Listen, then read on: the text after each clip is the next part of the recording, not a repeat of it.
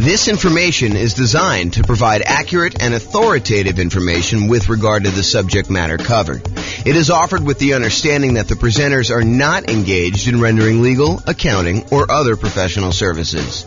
If legal advice or other expert advice is required, the services of a competent professional should be sought. Welcome to the San Diego Real Estate Investing and Real Estate Financial Planning Podcast. Learn all about investing in real estate in San Diego, California, with a combination of real estate financial planning and modeling with numbers specific to San Diego. Plus, syndicated, more generalized recordings of live and pre-recorded real estate investing classes. Not all of them specific to San Diego. Be sure to stay tuned after the podcast for a message from our sponsors. Well, good morning and welcome, everyone. I am your host, James Orr, and this is another class in our series on the dangers, the warnings, the downsides, the risks of investing in real estate. Previously, I think we covered the class on the insurable risk, the things that we can buy insurance to protect ourselves from, things that we could pay someone else to take on that risk voluntarily. In exchange for a little bit of money, they will take on some or all of that risk for us. And that's what we covered in the previous one in this series on risk. But today we're going to talk about the risk of down payment size when investing in real estate. So I will introduce you to a couple new concepts. These are going to be concepts that we'll talk about. I've talked about them before. Actually, in fact, I had a whole class on these two particular concepts, but we'll talk about them again when we talk about measuring risks. So we'll eventually get there, but today I'm just going to introduce you to the topic, and then we'll talk about how the amount you put down into a real estate deal impacts how much risk you have and how to think about that risk and how to mitigate it if possible. So this is sort of the quote for the theme that we are on, the risk theme, and that is a quote from George S. Patton. The time to take counsel of your fears is before you make an important battle decision. That's the time to listen to every fear you can imagine. When you have collected all the facts and fears and made your decision, turn off all your fears and go ahead.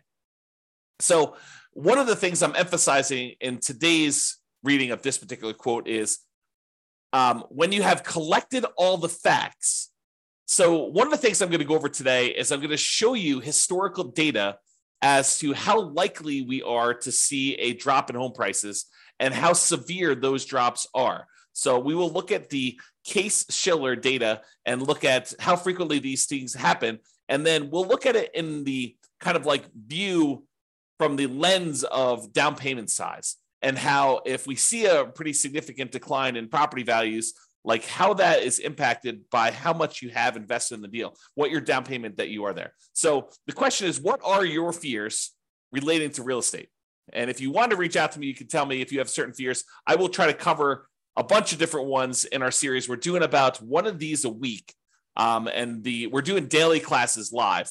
And then the daily classes get published to the podcast once per week. So a week's worth of live classes becomes a month's worth of classes on the podcast. I think I'm just about to enter February. So this will be either late January or very early February of 2024 at this point. I'm recording this May 18th of 2023.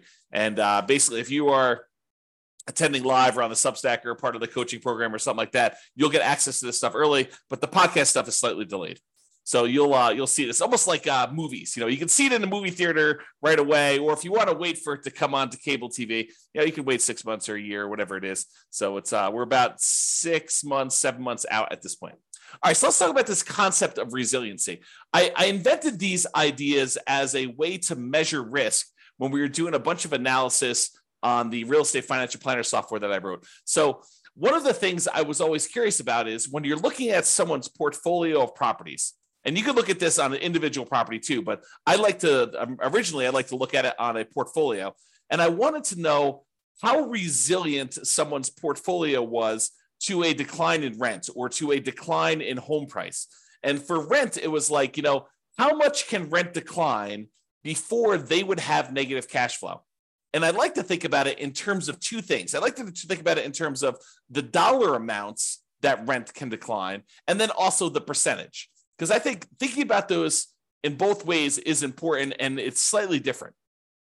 So sometimes a portfolio will have, a mix of some free and clear properties and some highly leveraged properties. And so if you have a dollar amount decline in rent, then the properties that are free and clear, they have less cash flow, but their cash flow doesn't go to zero. And in that way, when you think about like how much it can decline over when you have a free and clear property, they are very resilient to a drop in how much rent is being collected before they would have any type of negative cash flow. But the ones that are highly leveraged, that only have, $50 a month in cash flow or $100 a month in positive cash flow, if rents were to drop by $50 or $100 there, then we could actually see negative cash flow. But if you look at the whole portfolio of someone who has some free and clear properties and some of these properties that are highly leveraged, and we see rents decline on all of the properties at the same time, well, the ones that are free and clear, they add significantly to the resiliency, the overall resiliency of the portfolio, because those are still going to have positive cash flow, even if some of the other properties start to have negative cash flow. So imagine you've got $1,000 a month coming in from some of these free and clear properties, but these other ones only had $50 a month coming in positive cash flow. If rents drop by, let's call it $100 a month, the ones that were free and clear may drop to $900 a month, and the ones that had $50 in positive cash flow, now they're negative 50.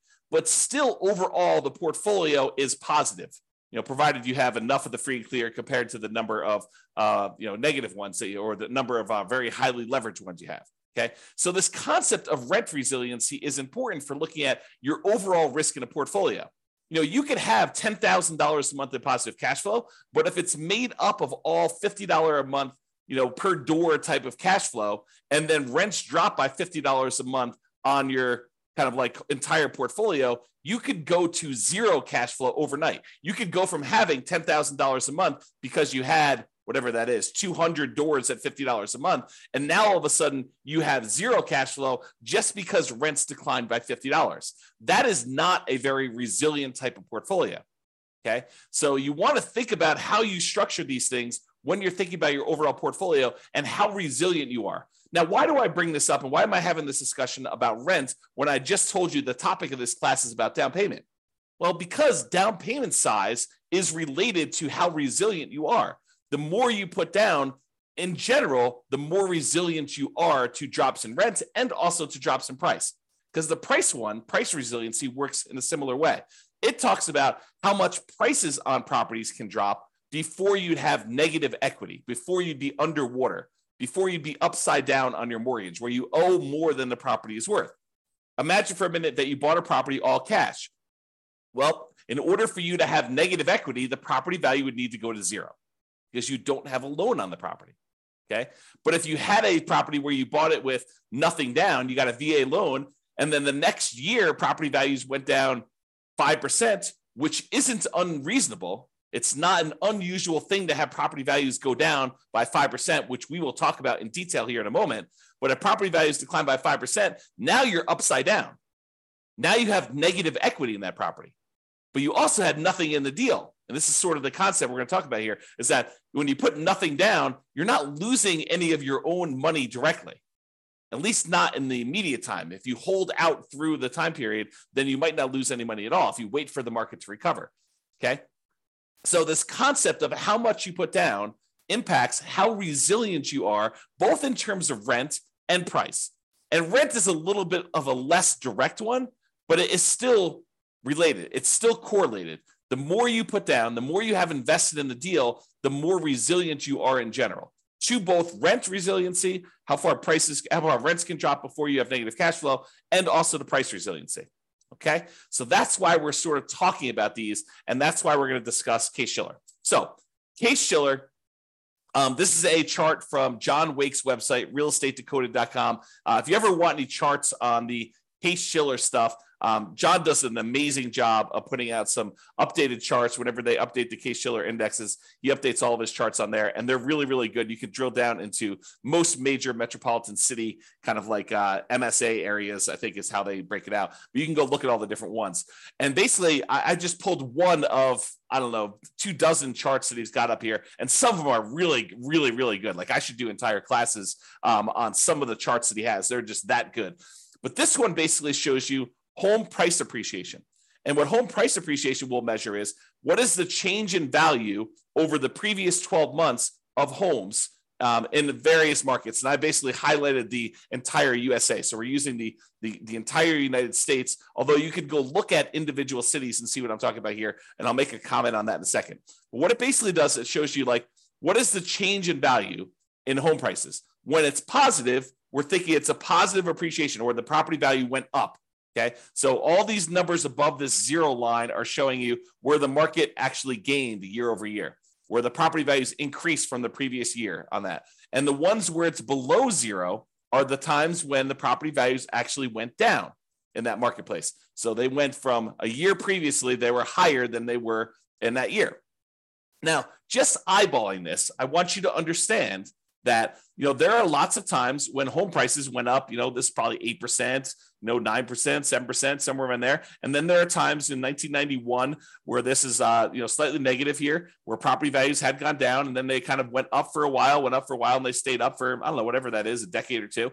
And then it kind of went down here and it's kind of really, really low. And we had this big negative dip here in the 2008, 2009 period. And it was still low, going into the 2011 period. And then it went back up above and we started seeing positive appreciation. And then over the last few years, we've seen pretty massive positive appreciation, like record-breaking ones, at least in this scale, going back to 1987. And then we're kind of down low again, where we're seeing very little appreciation, or in some markets, we're seeing the negatives. So all of these really faint lines in the background, those are individual cities. And you can see even when sometimes when the U.S. market is, doing okay appreciation-wise, 3% or so, sometimes we have some markets that are actually seeing negative appreciation or property values declining.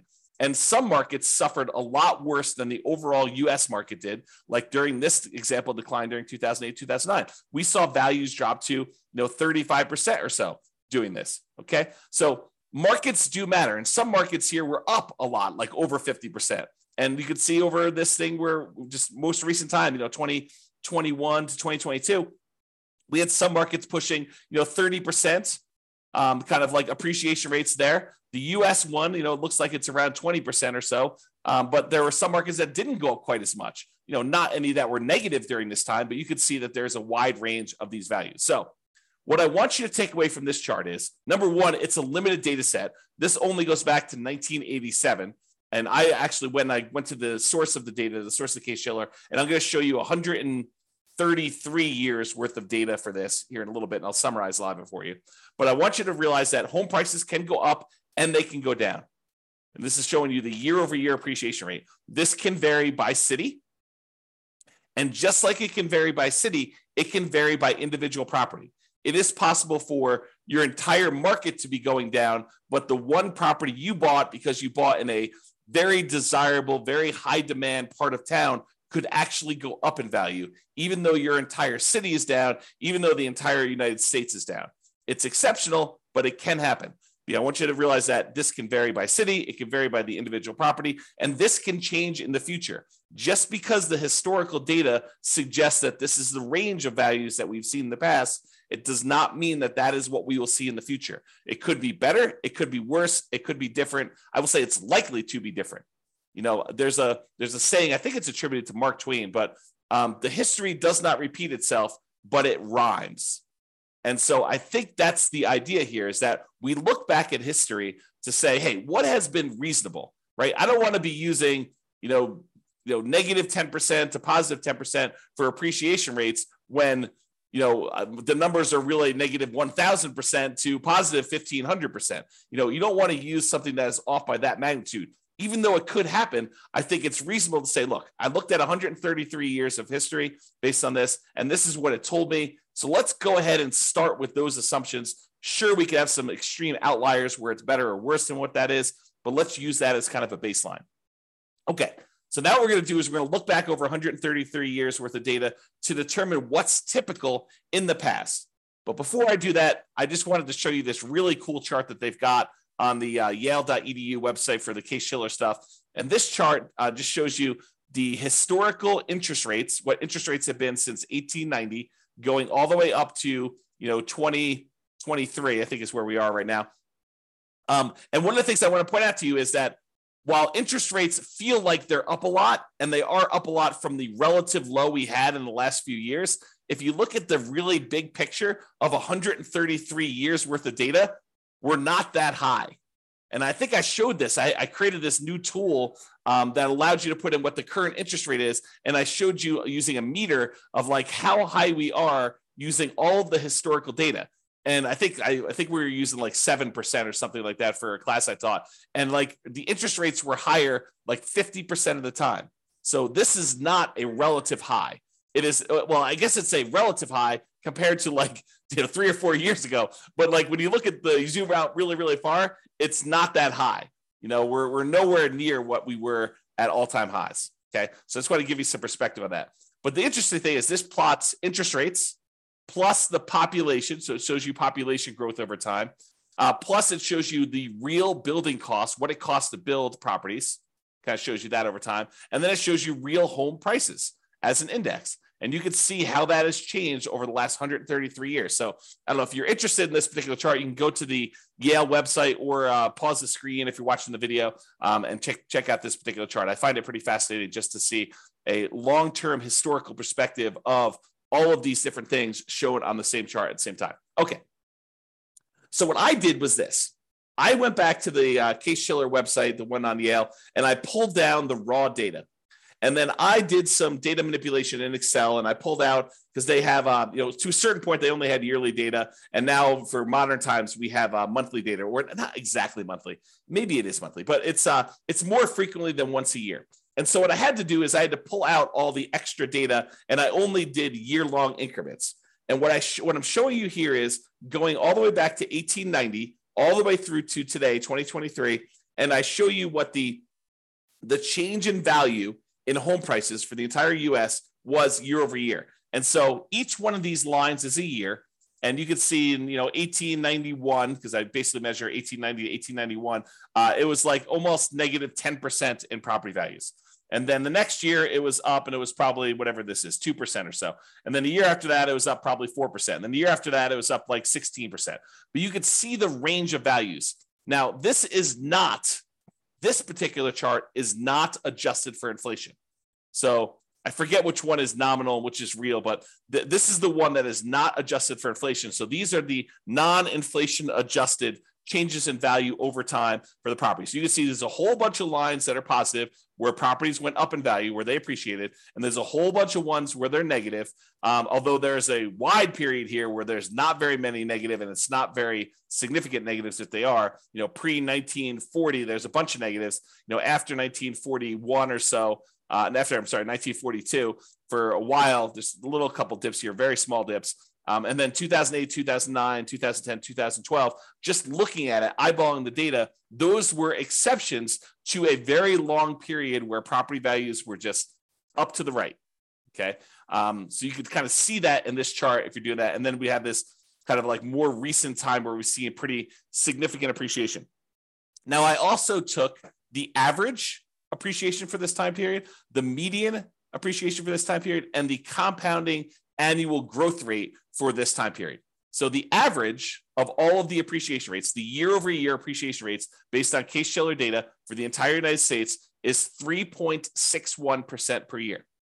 So you'll notice when I do a lot of my analysis, all the modeling we do for the real estate financial planner software, I use 3% for my long-term appreciation rate on properties. Okay. The average was 3.61. The median was 3.33. So I think 3% is probably a little bit conservative. And then the compounding annual growth rate was 3.37. Okay. So another way to think about that is property values are growing at a compounding annual rate of 3.37% using the data for the last 133 years, going all the way back to 1890. And this is not inflation adjusted. Okay. Now you're like, but James, what about inflation? Certain times, if inflation was really, really high, then this really wasn't a 10% increase. It may have been only 2% greater than inflation. Well, I'm so glad you asked, because I also did the inflation adjusted version of this as well. And it shows you how much property values changed, also taking into account what inflation was in that year.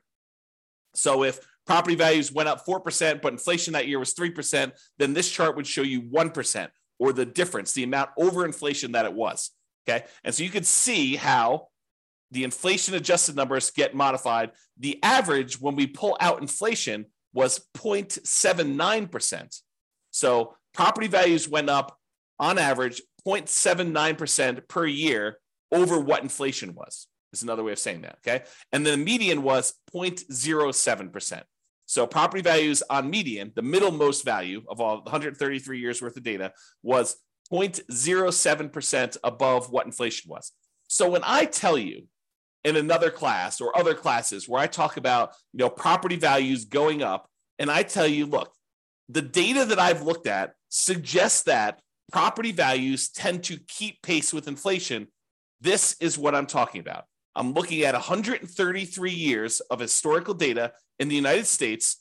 Sure, your city can be slightly different. Sure, your individual property can be slightly different. But I'm telling you, for looking at the entire United States, 133 years of history, I'm telling you that on average, property values only went up 0.79%, less than 1% above what actual inflation was.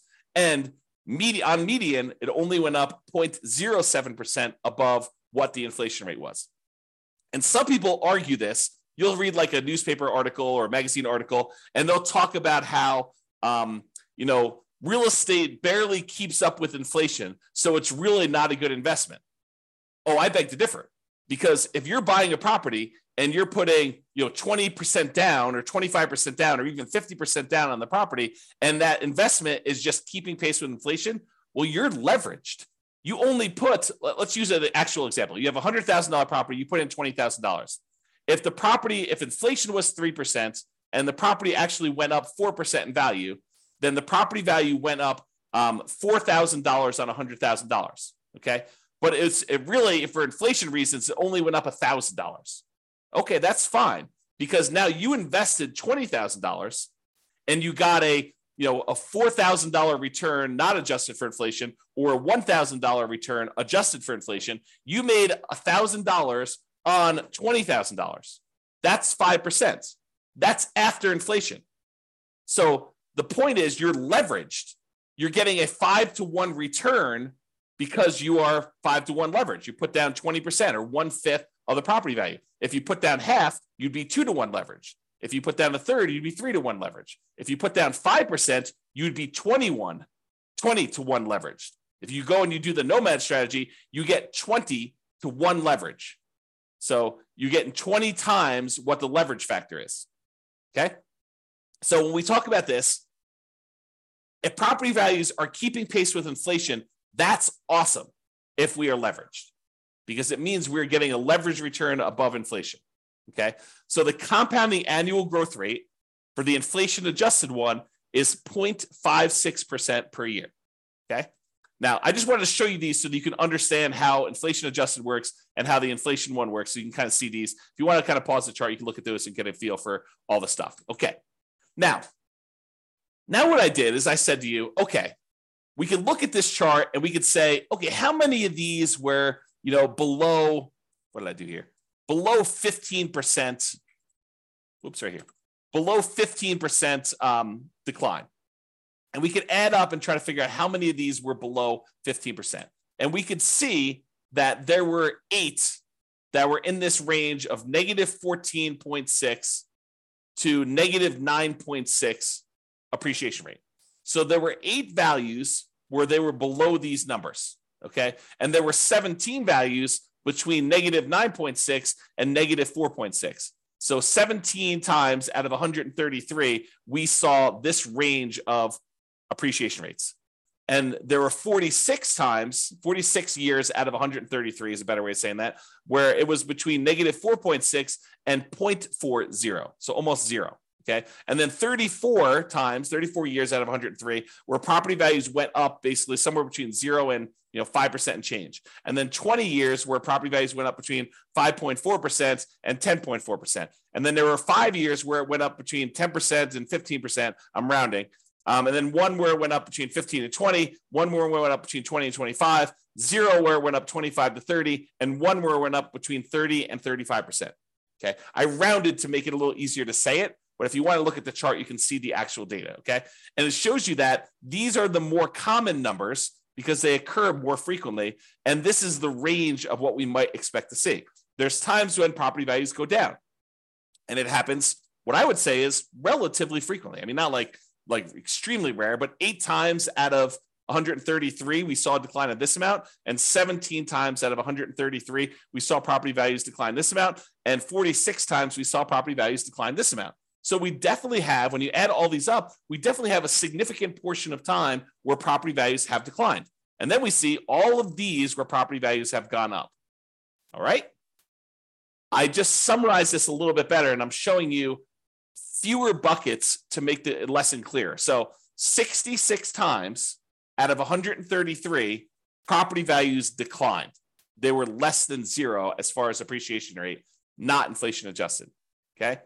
37%, not percent, but 37 times out of 133, the property values went up somewhere between 0 and 5%. So 37 times out of 133, property values went up between 0 and 5%. And then 21 times out of 133, property values went up between 5 and 10% in a year. And then 9 times out of 133, it went up greater than 10%. So we could see just this feeling of what is happening. Now, why am I making a big deal out of this when we're talking about the amount of down payment? Well, I want to talk about the risk matrix. And I think I introduced this in the class we did last time on risk, but I've also taught this previously. And what I want to show you is this idea of risk matrix. So the risk matrix is like in this case, a 3x3 square, although it's rectangular shape just because of the width. And it shows you severity across the top. So these are the lowest severity events. And then these are the highest severity events. So 1 is a low severe event, property values moving very little in this example, or really large severity events where property values moved greater than 15%, greater than 15% appreciation or greater than negative 15% negative appreciation is what we're looking at there. And then we have on the left-hand side, how likely is this to happen? Lowest likelihood is a 1, very low probability of this happening, maybe 1 year out of 133. And then you have a high likelihood, where 1/3 of all the years this happens. And you can see that the risk for us is where we have something that is very severe, a very large negative event that can happen to us, a very large, ugly thing, bad thing that can happen to us. And also it is very common to happen. This is the highest risk right down here. Okay. The low risk things are things that are not very severe. Okay. So property values went down 1% last year. Oh, ho hum. Big deal, right? And they're not very likely to happen. This happens once every, 100 years. Like that's not a real number, but I'm sort of making it up as an example. So you can see low severity and low likelihood as an example. All right. So this is the generic version of risk matrix and how it works. Now what I'm going to do is I'm going to plug in the actual data we saw from Case-Shiller data into a modified version of this risk matrix, which I'm calling the risk matrix for appreciation. And this shows you how frequently things happen and how big of a deal they are, what the severity is, okay? And I added an additional kind of like a section for severity just because I had enough data to break it out reasonably. And so instead of it being a 3x3 thing, now it's a three scale for likelihood and a 5 scale for severity.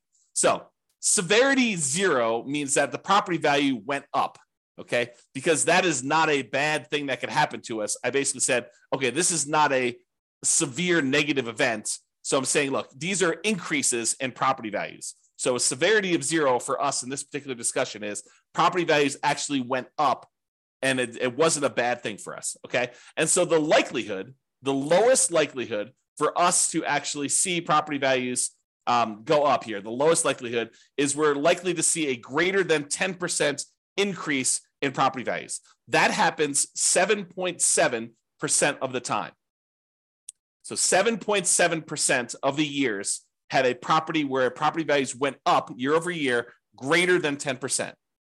Okay, so not very likely, only 7.7%, but the increase was positive. Okay, now the next likelihood is 15% of the time, property values went up between 5% and 10%. So we saw an increase of property values between 5% and 10%, 15% of the time. And then the most likely, again, with no severity, property values went up 0 to 5%, like a small increase in that sort of inflation range, 0 to 5%, 25.6% of the time. So about a quarter of the time, property values are increasing between 0 and 5%. Okay. About 15% of the time, they're increasing between 5 and 10%, and 7.7% of the time, they're increasing more than 10%. So if you're thinking to yourself, look, I'm modeling my properties, I'm doing my deal analysis, and I want to use 10% for my property appreciation. You're basically saying, hey, based on 7.7% of the historical data, property values went up greater than 10%. But you think it's a good idea to use that number for your modeling, especially modeling out over a very long number of years. Probably not a good idea. If you want to go and you want to use a reasonable number, I'm using this sort of like 0 to 5% number where 1/4 of the time, so I usually use 3%, 1/4 of the time, the property values are likely to do that. Now, are there times when they decline? Yes. I'm so glad you asked. So as far as severity goes, there's a small decline, which we'll call 0 to 5% decline in value. There's a medium decline, which we'll call 5 to 10% decline in value. And then a large decline, which is 10 to 15%, and then catastrophic, greater than 15% decline. Okay. So for a small decline, 0 to 5% drop in property values, that happens 34.6% of the time. So 34.6% of the time, we are likely to see a property actually drop a little bit in value.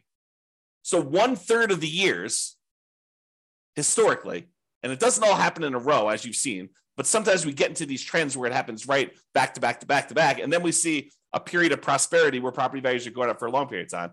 But we've seen a 0 to 5% decline in property values 34.6% of the time.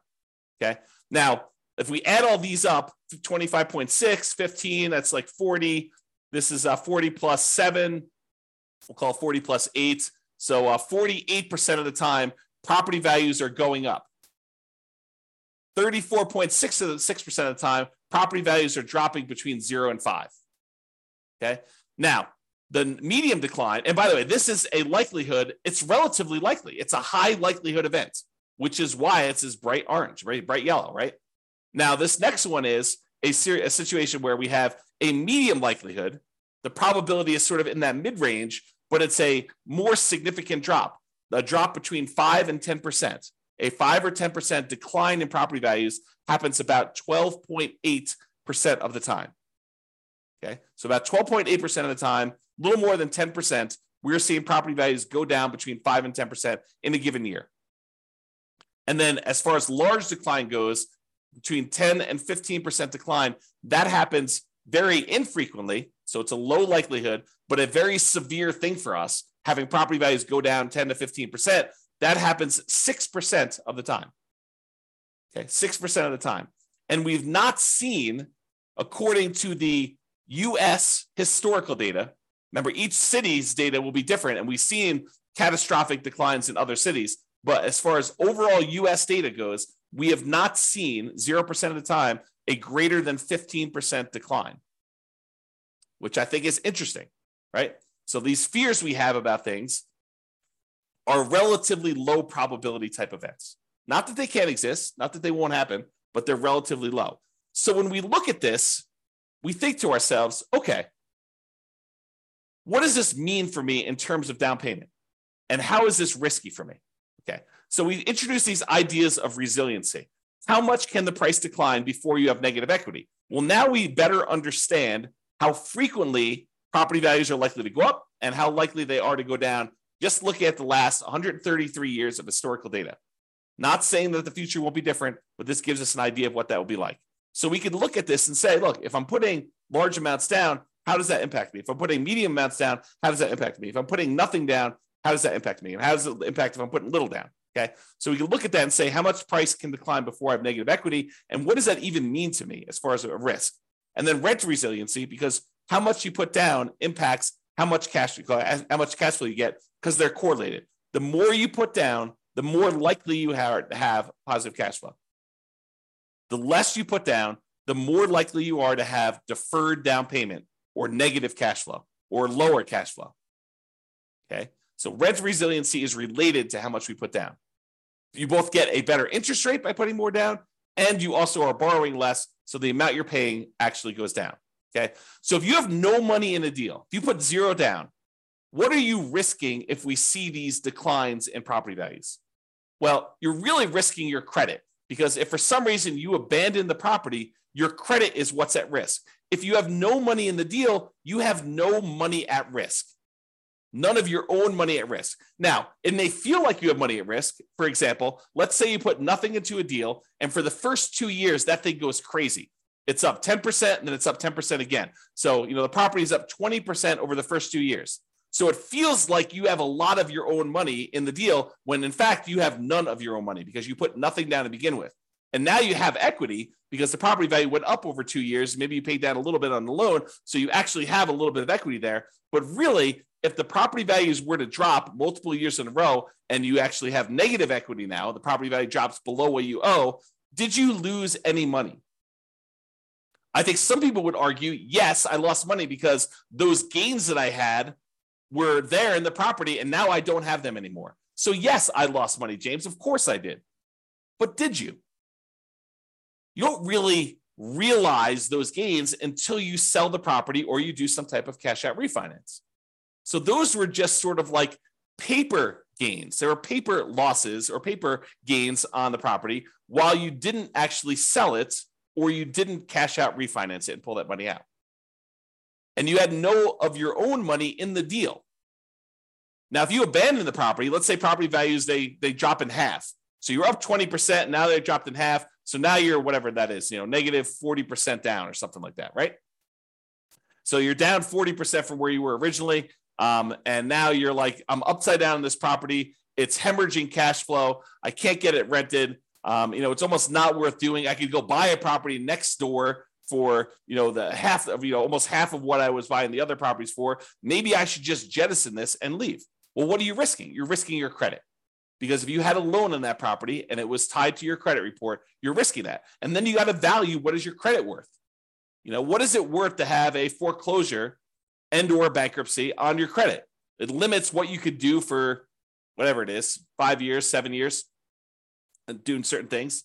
Your ability to get certain loans comes back relatively quickly. FHA, I think you could do that. Don't quote me on this, but from memory, I think it's like 3 years or something. You can get an FHA loan. Maybe it's even 2.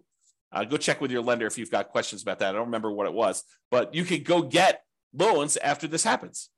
And you could buy properties creatively, technically, right? I mean, you go and negotiate directly with a seller. The seller doesn't say to you, hey, listen, it's a 3-year term for me to wait for a bankruptcy. No, they'll negotiate with you and they feel comfortable doing the deal. And maybe you give them enough down payment. Maybe they're like, hey, it doesn't matter if you had a bankruptcy or foreclosure yesterday. I don't care. Or maybe you structure it where you put together a LLC partnership and you and your partner are buying things and you're half owner of the LLC and they've got great credit. And the seller is negotiating and they're looking at their credit to determine if you're qualified, even though you're buying an LLC. I mean, who knows, right? There's all sorts of what ifs here. So what is your credit worth? I think credit's important. It's a great tool for being able to get deals done and for getting great rates and lower PMI and all those other factors that go to things. There's rewards for having good credit, but you got to measure what that is in terms of the risk you have when you're thinking about putting nothing down or little down in the deal. Okay.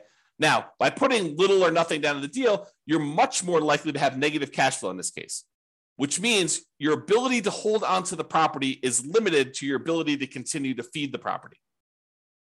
If you have negative cash flow, that means that you need to come up with money outside of the deal in order to continue to fund the deal. You got a great job, you got great income, you got great, reserves that are protected. You're not at risk of losing those. Then maybe you're not that worried about that because you have great holding power. Now you're buying a single rental property. You've got negative $200 a month cash flow, but you have $1 million in CDs. Do you feel comfortable there? Probably. Even with drops in prices and drops in rents, regardless of you putting nothing down in the deal and having negative cash flow in that case. Okay. Now you have negative $800 a month cash flow and you've got $5,000 in savings. Very different story. Very, very, very different story. Okay. And then measures of debt.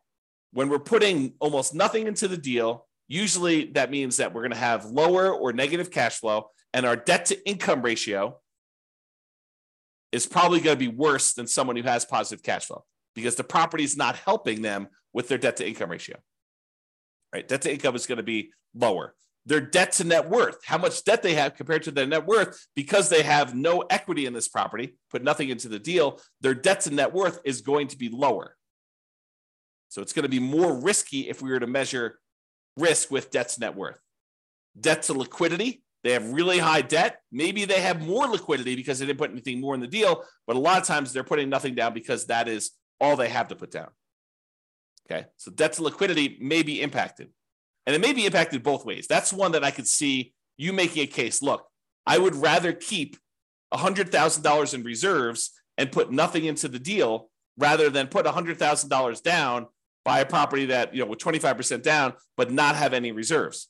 That would actually improve. That would be a choice to improve your debt to liquidity.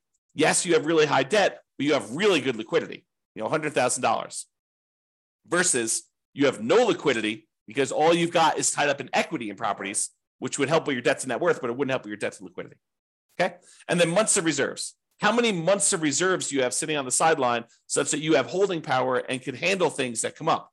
Can you handle repairs and vacancies and capital expenses and time to do marketing for your properties? Months of reserves is kind of like almost like a special ability, a superpower that allows you to kind of like hold through a lot of these different things. Okay, so when you have no money in the deal, zero down, and property values can decrease, as we just showed, how risky are you and what are your risks associated with that? That's what we just covered. Now let's go to the other extreme because everything else is going to be in the middle. The other extreme is you buy a property for all cash. You put 100% down. Well, if property values decline and you put 100% down, you are much less likely to have any credit issues because you don't have a loan, right? No loan means you don't have any credit issues. There's nothing for you to be foreclosed on except for taxes on a property if you choose not to pay property taxes or HOA, right? But you're probably not going to have any credit issues based on that, provided you're paying all your bills. There is no immediate loss of money. You buy a property and the property value goes down and you bought it for all cash. Did you lose money? On paper.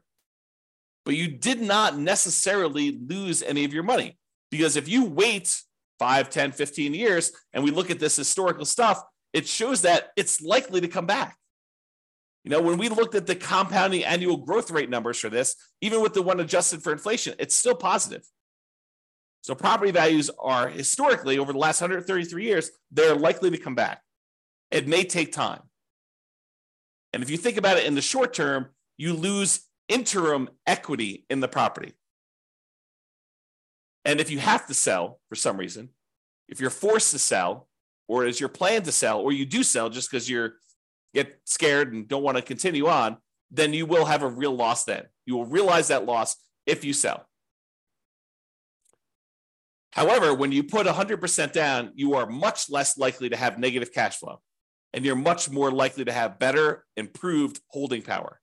Because the more you put down, the more likely you are to have positive cash flow, even if you have to drop rent in order to get a property occupied. Now, as far as other measures of debt, your debt to income, that is likely to improve because the amount of income you're getting on a property and the fact that you have no debt on it probably help your ratios. From a debt to net worth perspective, you again have no debt on the property and your net worth is also higher because you have this money tied up in the property. So that gets improved. As far as debt to liquidity, not so much. You're giving up liquidity, but you don't have any additional debt. But the liquidity number is also lower. So any of your other debt is weighted heavier because you have lower liquidity. You took $400,000 you had sitting on the sideline in liquid cash, and now you tie that up in equity in a property, means you now have $400,000 that you do not get to include in your denominator when you're calculating your debt, the total amount of money you have in debt, compared to how much liquidity you have or how much liquid cash you have. That hurts. And as far as months of reserves go, by taking a lot of money and putting it down, you tend to have less months of reserves. Although it does help you that the amount you need in reserves on a free and clear property is much lower than the amount you need in reserves on a property that has debt. If you have a mortgage payment of $2,000 a month and you want 6 months of reserves, you need your taxes, your insurance, maintenance, all the property management, all the stuff you need on the particular property, plus $2,000 a month times 6 for the mortgage payment. When you no longer have the mortgage payments, that goes away as part of a reserve requirement because you don't need to have the $2,000 a month in reserves because you don't have a mortgage payment that reserves on. So it lowers how much you need to have in reserves for that particular property. Okay. Now, I covered the two extremes, nothing down and 100% down, and realize that they eventually merge together, right? There's a gradation between the two. So it goes everything in between 0% down to 100% down. You decide to put 5% down, you're closer to that no money in the deal situation. You decide to put 75% down and borrow 25% to buy the property, you're much closer to that 100% down. Okay? So in conclusion, life has risk. When you choose to invest in real estate, you are choosing to accept additional risks. As we covered in the previous class, some of these risks you could pay money to a third party and they could either mitigate them, reduce them significantly, or completely eliminate them. You can get the risk completely off your table in exchange for paying someone else a small fee. Okay. And the amount you invest in a deal or leave in a deal, if you think about it that way too, it's the same idea, changes what risks and how severe or likely those risks are for you to realize. Okay. It changes the characteristics of what the risk and what you're putting at risk and how that is impacted. And I hope you understand a little bit better now how likely property values are to decline or go up in value and what the range of that is historically, and that it can vary based on city, individual property, a whole bunch of different factors like that. All right. So hope you enjoyed the class. This has been James Orr. Have a great day, everybody. Bye-bye for now. With home prices up, mortgage interest rates up, and rents up, but not quite enough to counteract the higher prices and interest rates, cash flow on rental properties in San Diego is harder than ever. Book a call with the Real Estate Financial Planner to apply our proprietary 88 strategies to improve cash flow on your rentals. See the show notes for a link to schedule your call and improve your cash flow today. If you're a real estate agent, lender, or professional in San Diego that wants to help our real estate investor listeners, consider reaching out to learn about collaboration opportunities with this podcast. We'd love to add more value to our listeners by having you assist our investors buy, sell, and finance their real estate investments. See the show notes to schedule a call to discuss collaboration opportunities.